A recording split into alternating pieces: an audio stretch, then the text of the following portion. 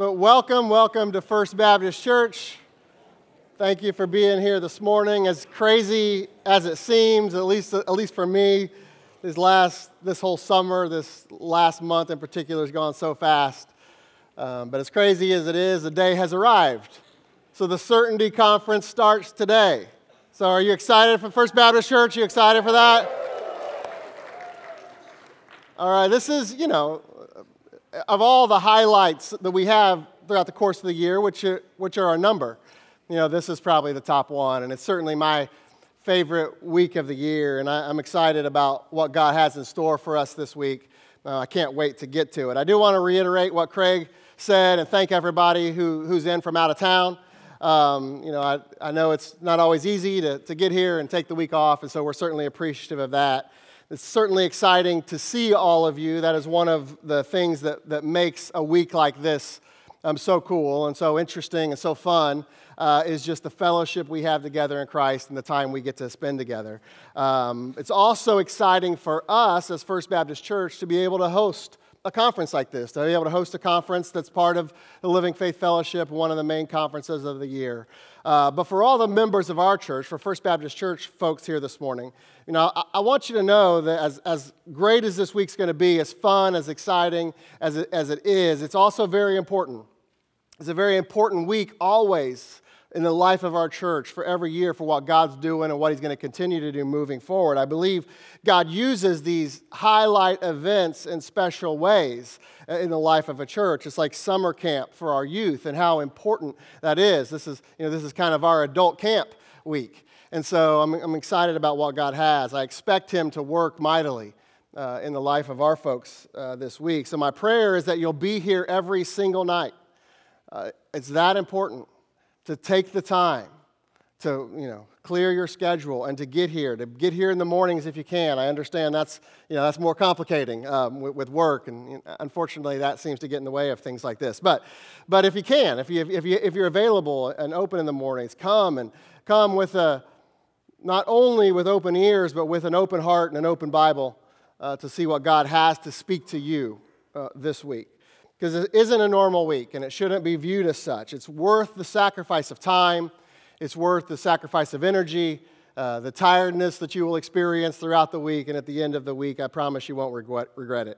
Now, before we get into what we're going to be talking about this morning and the study that we're going to be looking at, I just want to open up in a word of prayer, ask and invite the Lord into this time with us this morning. I ask you to do the same. I ask you to be praying while I'm praying. Invite the Lord into your hearts, into your minds, and have Him teach you this morning. Dear Heavenly Father, thank you so much for the time we have together. Thank you for the folks that have taken time off and come from various parts of the country and the world to be here with us this week. We're thankful for them. Pray that we just have an opportunity as First Baptist Church members to be a blessing to them as I know they'll be a blessing to us. And we really look forward, Lord, to what's ahead this week. And so I pray for all the guys speaking and just what you're going to do. And we just pray that you use it mightily in the lives of our church and the lives of this fellowship, Lord, and you be glorified through it. I pray that you use this morning. I pray that every word that is said is true to your word. I do pray that you're honored and glorified through it, and I pray that your Spirit speaks freely into our hearts and our lives, and that your word does the work that only it can. And Lord, we'll ask all this in Jesus' precious name, amen. Well, as it is every year, I have the unenviable task of kicking things off this morning. In many ways, I can't wait to get past this sermon and get to all the other guys that we have speaking this week, because this year's speaker lineup, it's always like this, but certainly this year in particular, includes some of my best friends in the ministry. And I can't wait to hear from them. They're good preachers, and more importantly, they're good men. And they're godly men. So I'm excited for you to hear from them this week as well, just as I am excited. I also know that God has something for each and every one of us this morning. And so we still have some business to attend to now. And for First Baptist Church, that business involves closing out this 4-week series on issues facing the church. Craig mentioned that. While at the same time kicking off this conference. And with respect to our Issues Facing the Church series, we've been looking at the various wars that we're dealing with as a church at large, as individual believers. And so we've talked about a worldview war. We've talked about a culture war. We've talked about last time, we talked about a family war. But as we close out this series and kick off this conference, our topic this morning is going to be the next generation's war. As our folks are aware by now, the next generation is the theme of the Certainty Conference this year. We're trying to answer the question of how we pass on our doctrinal DNA to the next group of leaders and pastors and church members. And I want you to know right here from the beginning, I don't think this will come as any surprise, that war is already raging. There's currently already an ongoing war, particularly in the lives of young folks, over the things we believe and teach. And it's imperative that we do not lose what we have with respect to our foundation and our fellowship. You see, I think it's safe to say, and I certainly don't say this prideful at all, but I think as far as a fellowship goes, a group of churches, we have a decent handle on God's Word. You know, maybe there are others out there that better, I don't know, but I think we have a decent handle on it. And we need to keep that. That's our foundation. That's what we're going to be talking about specifically this morning. We're going to get there in just a second. But I also want to mention that there is a synergy in what we can accomplish together as the Living Faith Fellowship. Those of us who all have that same foundation. And we need to keep that as well, because there are always forces at play to get us to doubt the Bible that we hold in our hands, and to disrupt the unity that we have because of the common belief we have in that Bible. And this is a fight in which we all need to step up to the plate too. I've told our folks, these wars that we're talking about, that sitting on the sideline isn't an option. They're coming at us whether we like it or not. So we need to be ready to engage. But when it comes to this particular fight over our foundation, there's not a more important fight that's facing the church today. I've asked you this question. I've asked First Baptist Church this question before. If the Lord tarries, will this church still be standing in another 50 years? And as I stated when I asked you that the first time, I don't mean just simply still meeting on Sundays, playing church. I mean standing on the truth of God's Word. And we can hope we will. We can assume that we will. But hopes and assumptions don't get us where we need to go. We all need to take ownership and responsibility to ensure that, in fact, it does remain, that the next generation is strong and fruitful and faithful. And so we all have a part in that. Every church member has a part in that. And that's not just applicable today, it's true in the future as well. We all have a role in the direction that our churches go from here. So because of that reality, as a church, as a fellowship, we just don't have the luxury of getting comfortable. So you can't get comfortable, and I can't get comfortable. We are in a war. So we need to be on guard and ready for that war. And where we need to engage, and what I want to study this morning, is on that foundation. This is the next generation's war. It's the foundation of biblical authority. It's the foundation of biblical authority. I've put that in your outline sheet for those of you that were able to get a bulletin when you come in. All the notes will be in there. But this next generation's war is the foundation of biblical authority, and specifically, maintaining a faith-based view of the Word of God in order to hold to our stated position that the authorized King James Bible alone is our authority. That this Bible right here is perfect, and it is enough, and that it's worth giving our life for, because we have a certainty of its truth. And while we can trace that certainty in manuscript evidence, and we even have a class on that very subject in our Bible Institute, manuscript evidence isn't where we start. We start from a position of faith in that book itself and what that book says about itself. And it says God has promised to preserve it. Most of you know this, Psalm 12, verses 6 and 7. The words of the Lord are pure words, as silver tried in a furnace of earth, purified 7 times. Thou shalt keep them, O Lord, thou shalt preserve them from this generation forever.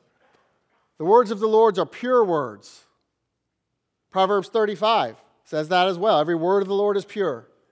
He is a shield unto them that put their trust in him. And the word pure or purified, it means refined. It means perfected. And because they're pure words, because they are purified words, then we can trust them. And we have certainty in them. And God wrote them to give that certainty to us. This is our theme for this conference, what this conference is named after. It's found in Proverbs 22, verses 20 and 21. Have not I written to thee excellent things and counsels and knowledge that I might make thee know the certainty of the words of truth, that thou mightest answer the words of truth to them that send thee. That is our foundation, the certainty of the words of truth that we hold in our hands in our Bible today.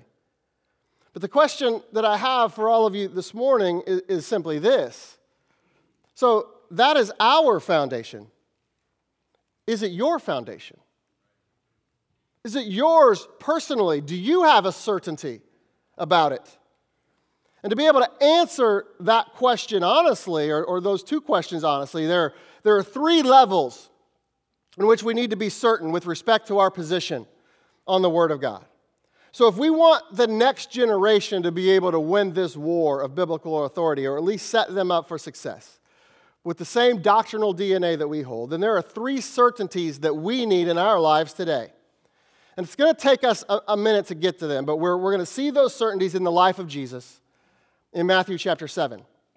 So if you have your Bibles with you this morning and you aren't already there, I invite you to turn there with me, Matthew chapter 7. We're just going to be looking at the final two verses of that chapter, verses 28 and 29. And if you know anything about the book of Matthew and this section of the book of Matthew, you know that there is this extended section of Jesus' teachings known as the Sermon on the Mount. It begins in Matthew chapter 5. It spans 3 full chapters all the way through chapter 7.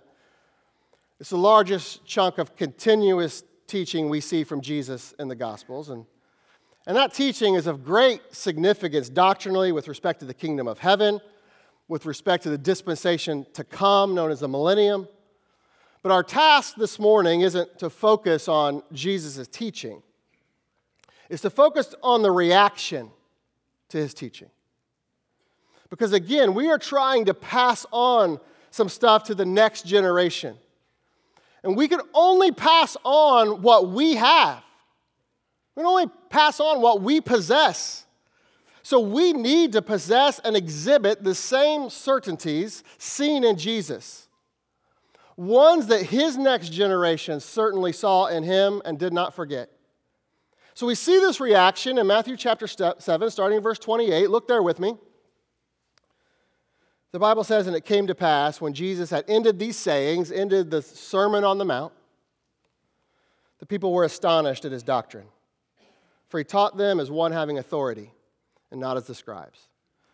Now, what is initially interesting to me in this passage and pertinent to our topic at hand is the astonishment of the people listening to Jesus.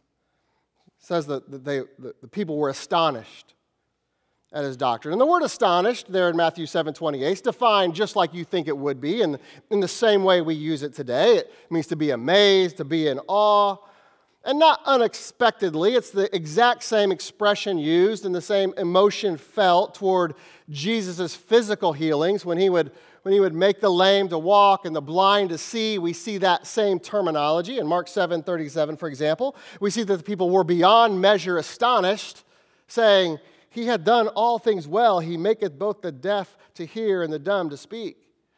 So as you study out the Gospels and the life of Jesus, you see this word used over and over again throughout the Gospels with respect to both contexts, with respect to his teaching and with respect to his healings. But here's what you need to grasp. Of all the times in Scripture that we see the people astonished at Jesus, the vast majority are in the context of his teaching. The vast majority are in the context of his teaching, of his words. Way more than his healing. There are way more verses that people are astonished at his teaching than they were at his healings. So Matthew 13:54, for example, says, "And when he was come into his own country, he taught them in their synagogue, insomuch that they were astonished and said, Whence hath this man this wisdom and these mighty works?" Matthew 22:33, "And when the multitude heard this, they were astonished at his doctrine." Mark 11:18, "And the scribes and the chief priests heard it and sought how they might destroy him, for they feared him, because all the people were astonished at his doctrine." Luke 4:32, "And they were astonished at his doctrine, for his word was with power." John 7, verses 14 and 15, "Now about the midst of the feast, Jesus went up into the temple and taught, and the Jews marveled, saying, How knoweth this man letters, having never learned?" And those are just a few of the many examples. See, according to the Bible, the most astonishing thing about the earthly ministry of Jesus during his physical life was not his healings and his miracles, it was his words. It was his words. And that should ring true for us today as well, because it's so easy to get excited about the works of the Lord that we see with our eyes, the physical blessings that he bestows. But if we want something lasting in our life and something that we will be able to pass down to the next generation, we need to be in total astonishment and awe of this book. That's what needs to capture our attention more than anything. You see, this is where we need the heart of David, who in Psalm 119, verse 161 said, "Princes have persecuted me without a cause, but my heart standeth in awe of thy word." See, the physical, the persecution, the physical persecution that he was experiencing was less important to him than what he knew and felt about the word of God.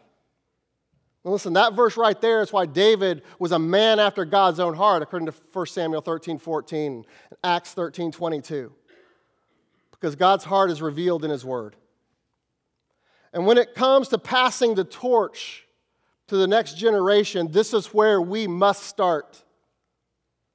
We need to be in astonishment of God's word. We need to fall in love with God's word and be in total awe of what it is and what we have access to. And I say that because according to Matthew 7:28, the people were astonished at his words. And who were the people? Well, lucky for us, the Bible tells us, and this is in your outline sheet as well, the people were the next generation. They were the guys that Jesus himself was training. Those he was passing the torch onto to carry his word, his message forward. The people were his disciples. And we know this from Matthew chapter 5, verses 1 and 2. It says, "And seeing the multitude, he," speaking of Jesus, "went up into a mountain. And when he was set, his disciples came unto him. And he opened his mouth and taught them, saying," he taught his disciples. So the multitudes were following him, but Jesus left the multitudes. And he went up to a mountain. And when he got set up there, his disciples alone came up to him. And then starting in verse 3, the very next verse, Jesus begins speaking. And he doesn't end his speech, his Sermon on the Mount, until Matthew 7:27. And then we move into the passages that we read, 7:28. The people were astonished. And we don't see anywhere where anybody else followed him up. Like if you look in your Bible, Matthew 5:3 versus Matthew 7:27, they're all red. It's just Jesus. It's just Jesus speaking. And not only that, in Matthew 8:1, the very next verse after our passage, it says, "And when he was come down from the mount, great multitudes followed him." You see, the multitudes were back following him, but not until he was come down on the mount. It was him and his disciples up on the mount. He was with the next generation, those taking the torch. And he was investing in them. And the next generation, those 12, saw the certainty that Jesus possessed. And as I've already mentioned, we too are able to see the certainty of Jesus on these three separate levels, and we need to learn from him on this. And the first level of certainty that existed in Jesus and needs to exist in us, if we're going to enable the next generation to win the war of biblical authority, is we need to be certain in our doctrine. This comes straight from the passage. We're not doing brain surgery this morning. But we need to be certain in our doctrine. That was the very thing, the most notable thing throughout the Gospels that Jesus' disciples were astonished about. Look again, Matthew 7:28. And it came to pass, when Jesus had ended these sayings, the people were astonished at what? At his doctrine. And you know what doctrine is. It is instruction, it is teaching, it is what is believed and taught about what God has said. And when it comes to the Sermon on the Mount, Jesus was spitting some truth that those guys hadn't heard before. And it blew them away.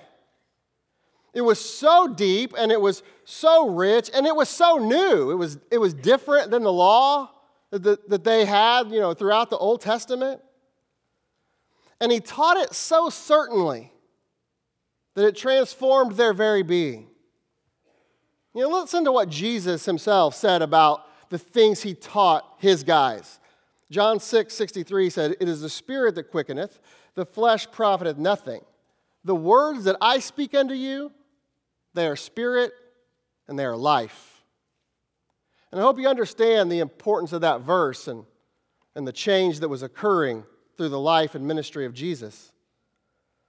But what we need to understand for us is that is still true today. God's words are life-giving and life-changing.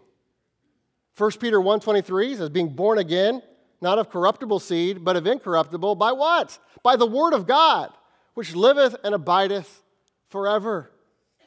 Romans 10:17, "So that faith cometh by hearing, and hearing by what? By the word of God." And it is the word of God and the word of God only from which we get our doctrine. And while most of what we teach today, isn't exactly completely new like Jesus was teaching, it's no less deep, it's no less rich, and it's no less life-giving and life-changing. Because it's God's word. So when it comes to learning and loving and teaching the doctrine of God's word, we're to let God be true and every man a liar. Because it's the word of God that is a more sure word of prophecy. Because it's magnified above all his name. Because it's a lamp unto my feet and a light unto my path. Because its testimonies are my delight and my counselors. Because it is settled in heaven. And I say all that because the Word of God says all that about itself. And our preaching and our teaching and our lifestyle should reflect all of that. Because that is what we want and need to pass down to the next generation. But listen, we have to do it correctly. Teaching right doctrine, rightly divided, not private interpretation, not teaching our experience, and not even our emotion. We don't get to make up what we think it says. We know 2 Peter 1:20, knowing this first, that no prophecy of Scripture is of any private interpretation. Any private interpretation is an offense to God. But listen, there is absolutely a correct interpretation of all Scripture, and it can be found. But it takes a little bit of work. It takes some study. It takes the application of 2 Timothy 2:15. And it takes devotion to the Word of God to get in and love it enough to let it be true and every man a liar and to dig into it, to see what God has for you in it.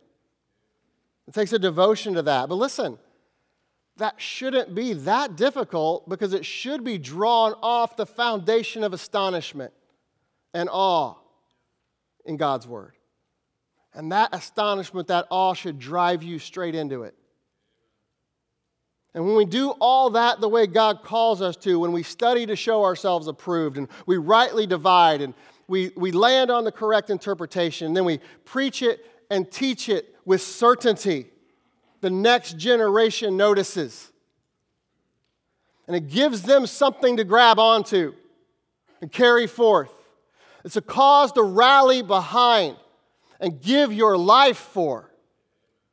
Listen, this is a thrilling promise to a church that exalts the preaching and teaching of the Word of God in the right way, with the right doctrine, rightly divided. That God's Word will go forth in and through that church after the current generation is gone.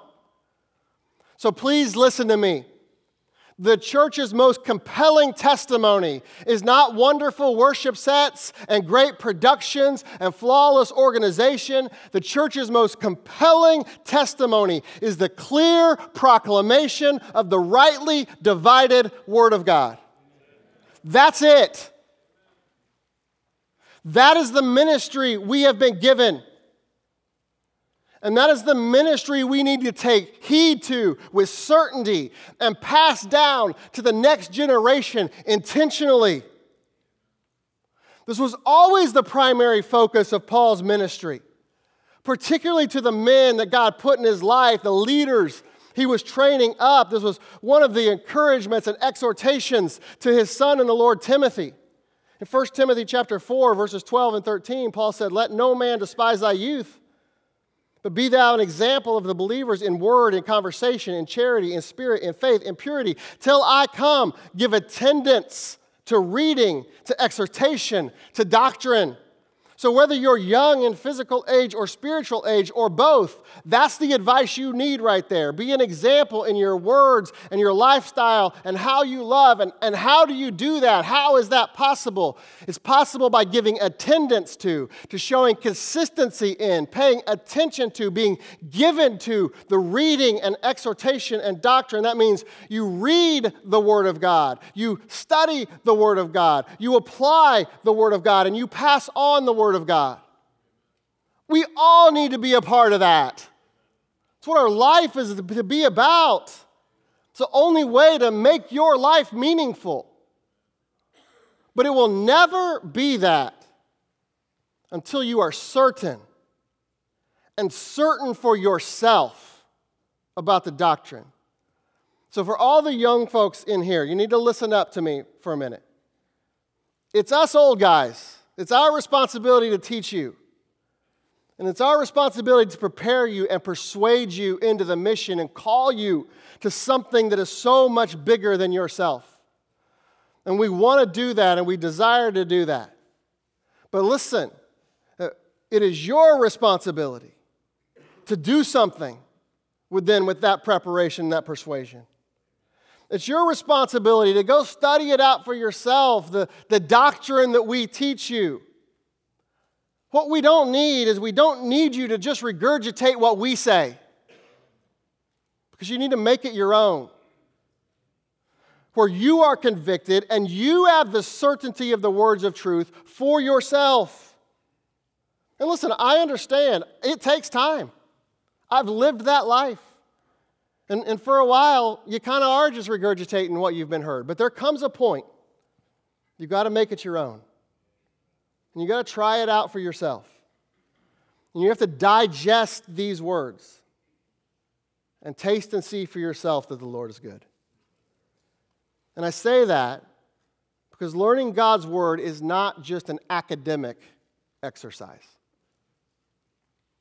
Learning God's Word is not just an academic exercise. There is certainly an academic element to it. But primarily, this is a heart exercise.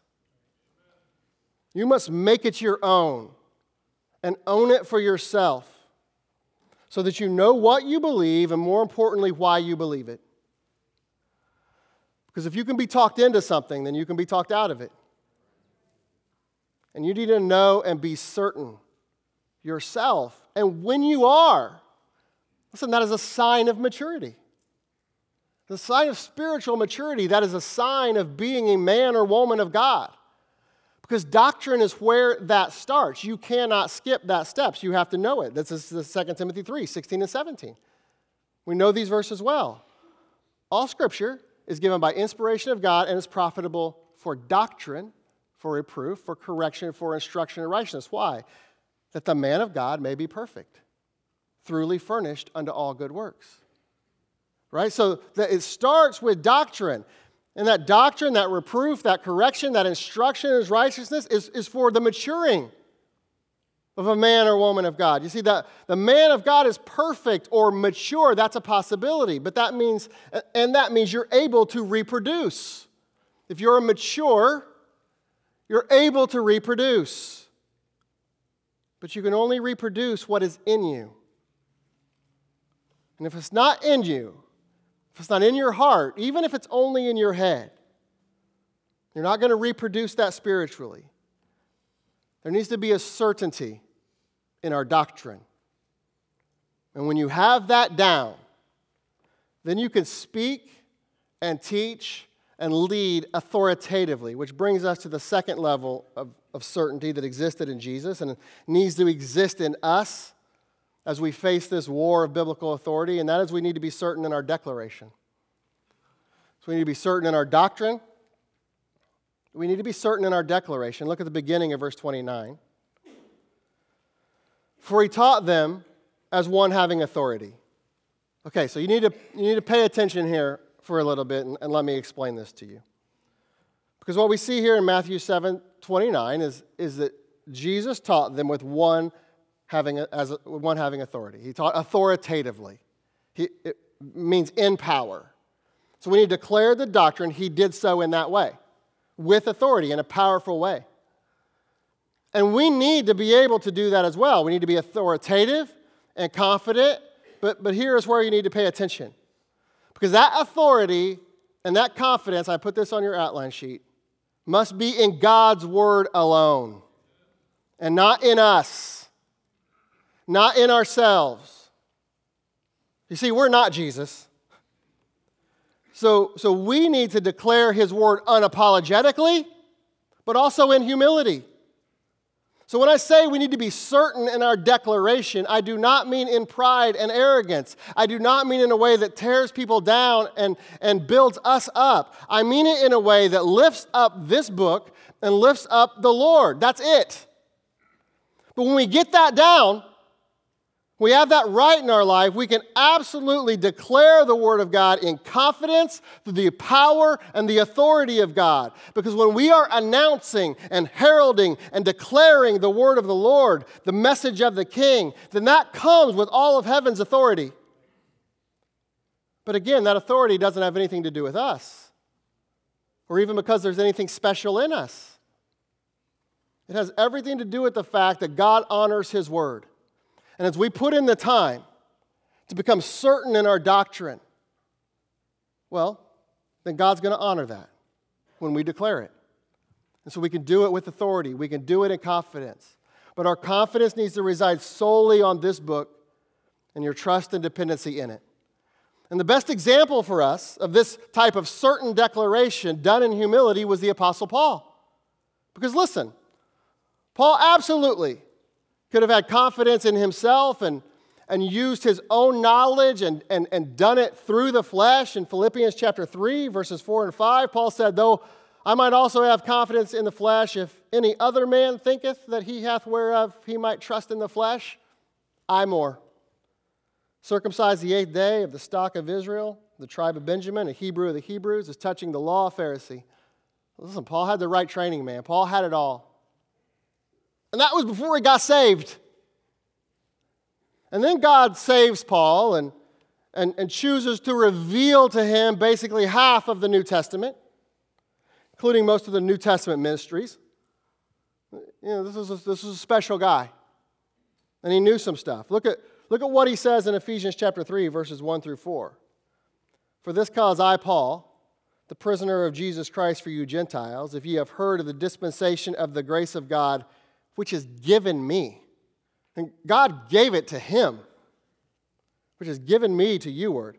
How that by revelation he made known unto me the mystery, as I wrote afore in a few words, whereby when ye read, ye may understand my knowledge in the mystery of Christ.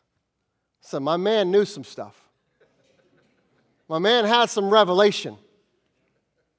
Dude had some insight into the knowledge of God that others didn't. Even Peter acknowledged it. He, in 2 Peter 3, verses 15 and 16, an account of the long-suffering of our Lord is salvation, even as our beloved brother Paul, also according to the wisdom given unto him, hath written unto you, as also in all his epistles, speaking in them of these things, in which are some things hard to be understood, which they that are unlearned and unstable wrest, as they do also the other scriptures unto their own destruction. Paul wrote about some deep topics, some things that were hard to be understood. And he wrote about them because he knew about them, because God had given them to him. So listen, Paul was the smartest guy in most rooms. But his certain declaration of God's word had nothing to do with all of that. And it had everything to do with his confidence and dependency upon the Lord and the Lord's word. In fact, look at what he told the Corinthians about his declaration of God's word. In 2 Corinthians 2, verses 1 through 5. And I, brethren, when I came to you, came not with excellency of speech or of wisdom. He could have, but he came not with excellency of speech or of wisdom, declaring unto you the testimony of God. For I determined not to know anything among you, save Jesus Christ and him crucified. And I was with you in weakness and in fear and in much trembling. And my speech and my preaching was not with enticing words of man's wisdom. He spoke in humility and humble terms, but in demonstration of the Spirit and power. Now, it was still with authority. It just wasn't his own. And why? That your faith should not stand in the wisdom of men, but in the power of God. So listen to me. Paul loved the next generation enough to declare unto them the power of God and not the power of Paul. He loved them enough to declare unto them the power of God and not the power of Paul. So we need to be certain of what and who it is we are declaring when we lead. And it needs to be this book and this book alone. It needs to be Christ and him crucified. And when I'm gone, I don't care if I'm remembered. I want Jesus to be remembered. I want the next generation to carry on his legacy and not mine. So be certain about who and what you are declaring. Otherwise, we're not properly preparing the next generation to fight and to win this war of biblical authority. Because it's biblical authority. The Bible is the authority. That's where our confidence needs to lie. But that can't happen until we know it, until we do the work, until we're certain about our doctrine. But then we can stand on it unapologetically in complete confidence because God's behind it. And God honors his word. So there's only one final authority. And the next generation needs to know what it is, and it ain't us. Just like it wasn't the scribes in Matthew chapter 7. And that brings us to the third level of certainty that existed in Jesus and needs to exist in us in this war of biblical authority, and that is we need to be certain in our differences. So we need to be certain in our doctrine. We need to be certain in our declaration. But there's some things we need to be different about. And we need to be certain in them. We need to be certain in our differences because the truth is there are some people that we need to be different than. And the next generation needs to see something different than us, different in us, and they do in everyone else who do not hold the same positions we hold and in the way we hold them. Look at Matthew 7:29 one more time. For he taught them as one having authority and not as the scribes. You see, there is a very distinct contrast being made in this verse between Jesus and the scribes. And the scribes represent a couple things for us, a couple different ways in which we need to be certain in our differences. And first is we need to be certain and to be different in our conviction. We need to be different in our conviction. Because while Jesus spoke with authority, the scribes didn't. That's what is being said here. And Jesus spoke with one as authority, not as the scribes. And this was a major difference. And so, what we know historically is the scribes would just reference and refer to the various rabbis that knew the rabbinical law. And so they would refer to Rabbi A and Rabbi B and Rabbi C, but maybe it was even Rabbi D, who actually understood it the best. You see, their teaching was without conviction because it was without authority, with multiple references. Or let me say it like this, they used multiple versions. It's exactly what we see today in many churches through their preaching and teaching. But listen, and this is on your outline sheet. If there's not one authority, there's no authority. If there's not one authority, there is no authority. That is how God set it up. And most guys today just pick the Bible version that best matches the point they want to make, so there's no conviction to stand on the truth of God's word. And it leads them to not fully understanding Scripture, not making those correct interpretations. That was exactly the situation with the scribes. They didn't understand what God was saying. They didn't understand what God was doing. You see this, for example, in Matthew 17, verses 10 through 12. The disciples asked Jesus, saying, "Why then say the scribes that Elias must come first?" And Jesus answered and said to them, "Elias truly shall come first and restore all things. But I say unto you that Elias has come already, and they knew him not, but have done unto him whatsoever they listed. Likewise also shall also the Son of Man suffer of them." You see, the scribes missed what God was doing in that moment. And they didn't recognize John the Baptist or Jesus for who they were, because they were messed up on their authority. And they didn't have one. So they got to make it up. And we can't be like that. We have one. We have an authority. And as I stated at the beginning of this message, it's the authorized King James Bible. And what I'm about to say, I say it in love, but I stand behind it fully. We don't use others because they're not as good. Maybe they contain God's words, but they're not God's words. And they've not been purified 7 times. And our next generation needs to understand that and be convicted about it in the same way as some of us are. And we need to pass down that DNA. Listen, the fight has always been about authority. Going back to Genesis chapter 3. And we saw that when we studied the culture war out of Genesis chapter 3. And I told you then, if you're trying to go back to some time, in American history, you're not going back far enough. Because unless you go back to Genesis chapter 2, you didn't go back far enough. The culture war started in Genesis chapter 3. And it's always been a war of authority. And it always will be. That is the issue.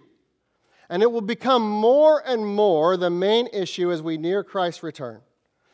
One of the guys you're going to hear from this week is Mike Renaud, pastor of Living Faith Boston. Jeff just led a team there a couple weeks ago, and they spent nearly a week with him doing some evangelism.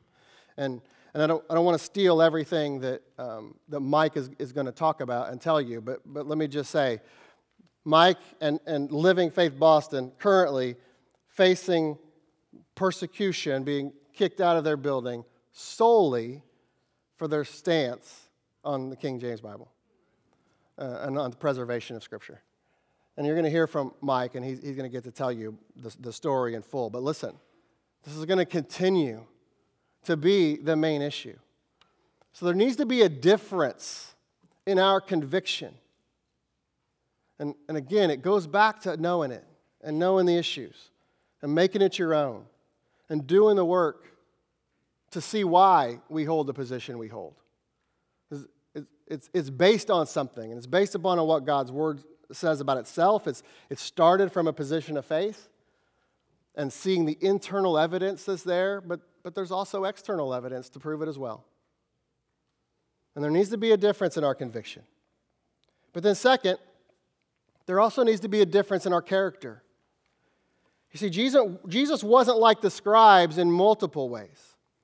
And when you study out the character of the scribes, they're not painted in a very positive light. So I want to show you the ways in which we need to be different than our scribes today. So he taught as one having authority, not as the scribes. And the scribes had some issues.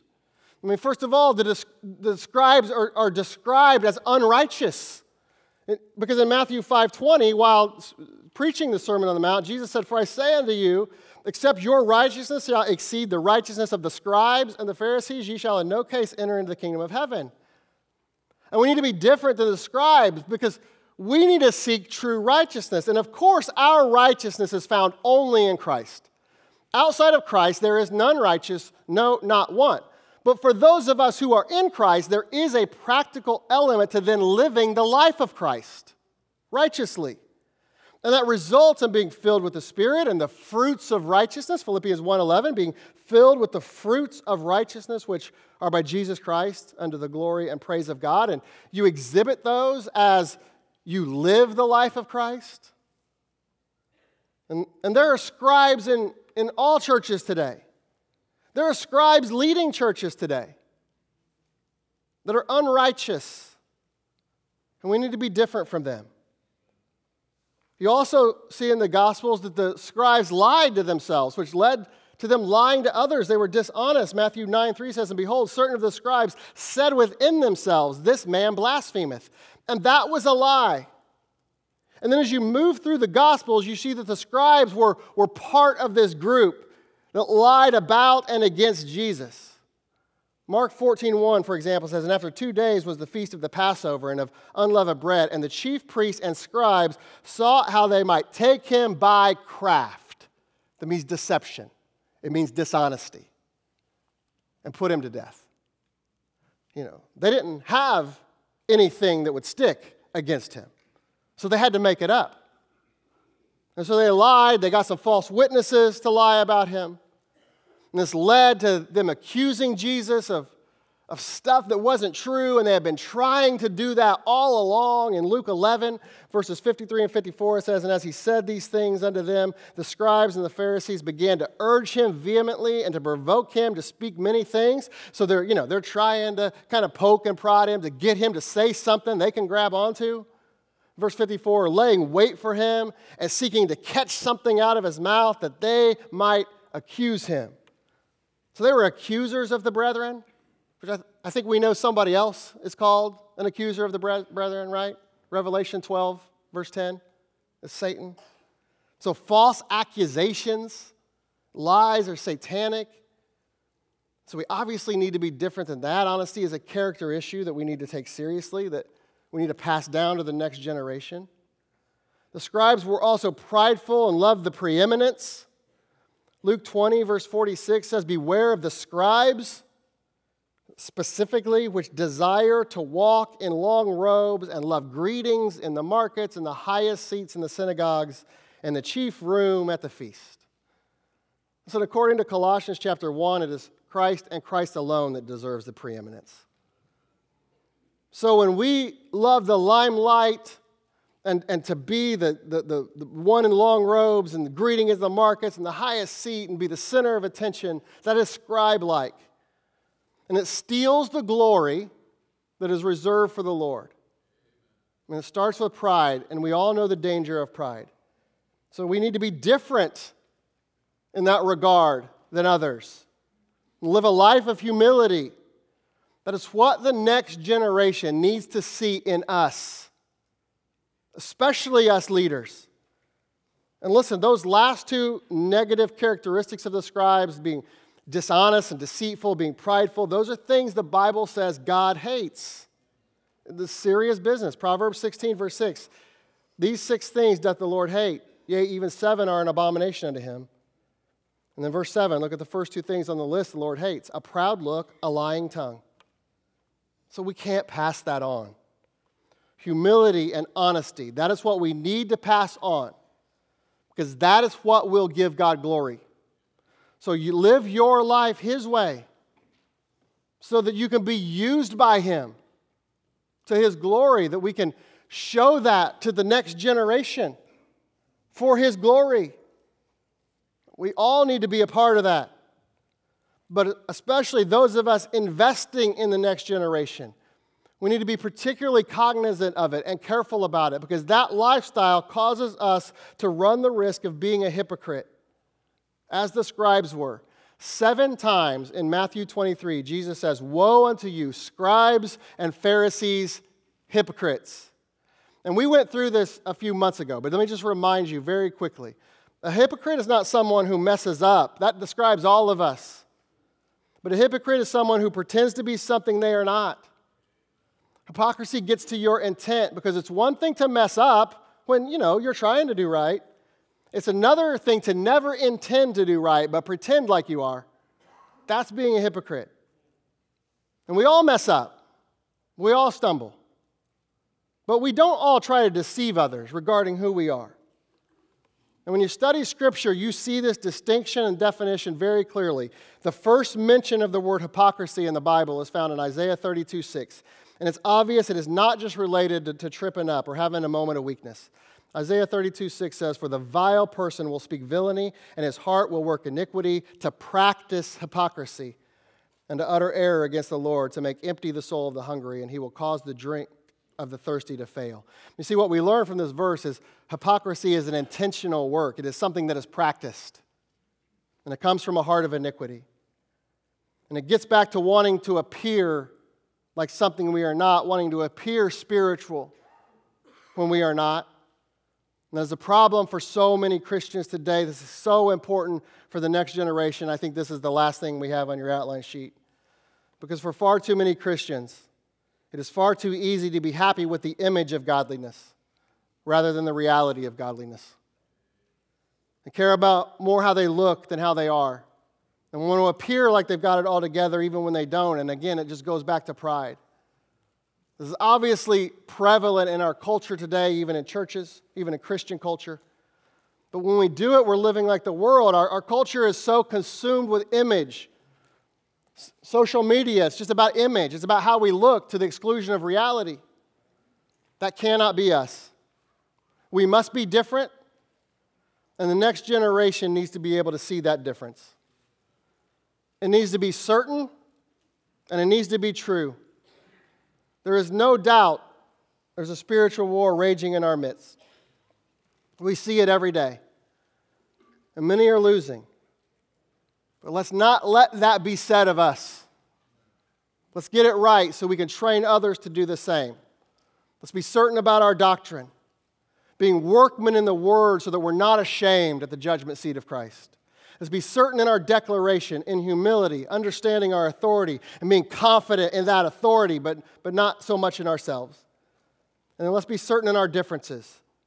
And in being different, let's be better for the next generation's sake and for the glory of the Lord. Because the next generation is worth it, and the Lord and His mission are too. So for the next generation's sake, you need to come out this week. You need to be here every night. Be here in the mornings if you can. There isn't a more important topic for us today. If you are the next generation, we know that you are responsible. You're the next ones in line to hold it, to hold the line. And we trust you to do it to the glory of God. But you need to be here every night too. You need to learn what you need to learn now. Let's have every head bow and every eye closed.